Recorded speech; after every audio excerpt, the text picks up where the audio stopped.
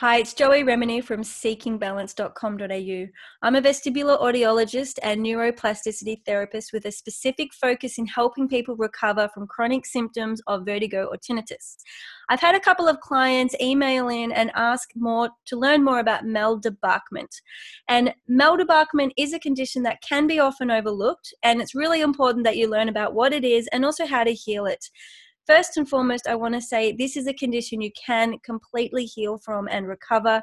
There are strategies you can use to help the silent parts of your balance system actually take over and give you back more steadiness and center.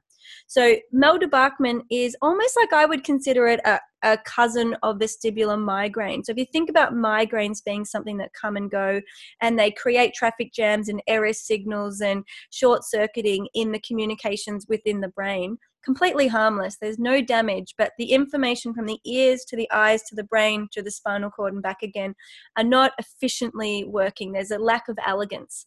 In maldebarkment, generally, I think it's a French term, my understanding is, and it's about disembarking poorly from a journey. So people traditionally would go on a boat journey or a cruise and then get off, and it's like they have their sea legs. It's like their brain is still on the ocean, and they feel really like a vomity, not quite right, sway, push and pull as they get off the boat and get back onto land. Now, I've had people have had this from car trips, from aeroplane rides, but any type of journey where the brain has basically not been able to adapt and reset to normal, flat walking.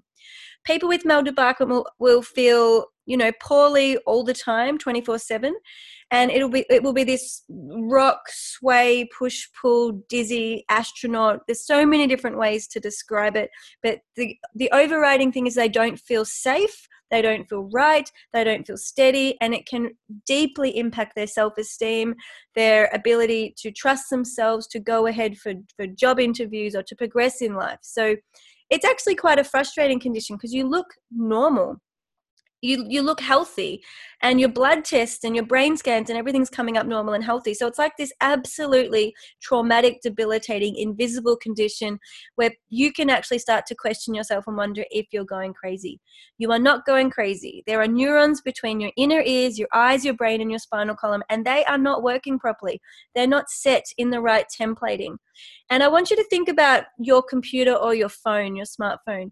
You know how you have to update the software from time to time, and you'll get this reminder saying new software, click update, and you've got to restart the computer. That is essentially what the human brain needs to do. It needs to adapt and update its neural template settings. So we can't always be operating at the old, Windows 10 or whatever. We've got to update to what's current in the present moment. So for maldebarkment, it's like your brain is actually stuck in the setting that was fully appropriate for being on the boat or on the aeroplane, and it hasn't been able to switch back into the new setting. So you're feeling quite debilitated, and there's this internal rocking, dizzy sway all the time because the brain is stuck in that error signal. So for maldebarkment, you need to find a daily strategy that helps you come back into your steadiness and center to teach the brain how to do that software update and change those settings. So yes, it's possible. Yes, it's different for every single person. And the other interesting thing is you might notice that I've had clients say when I skateboard or when I ski or when I ride my bike or when I'm in a car, I feel normal again. And so it's like the brain is very at ease and comfortable with the movement setting. It's happy in movement, but when it comes to standing still, sitting still, lying still, or walking, there's still that yucky feeling of not quite right sway. So for people with maldebarkment, you tend to feel normal in motion, movement, and travel, but when you come to your feet, there's that lack of steadiness and stability. You can rebuild it, okay? So don't believe the myths that there's nothing you can do and there is no cure. You don't actually need to get rid of anything. All of those old error signals are simply outdated.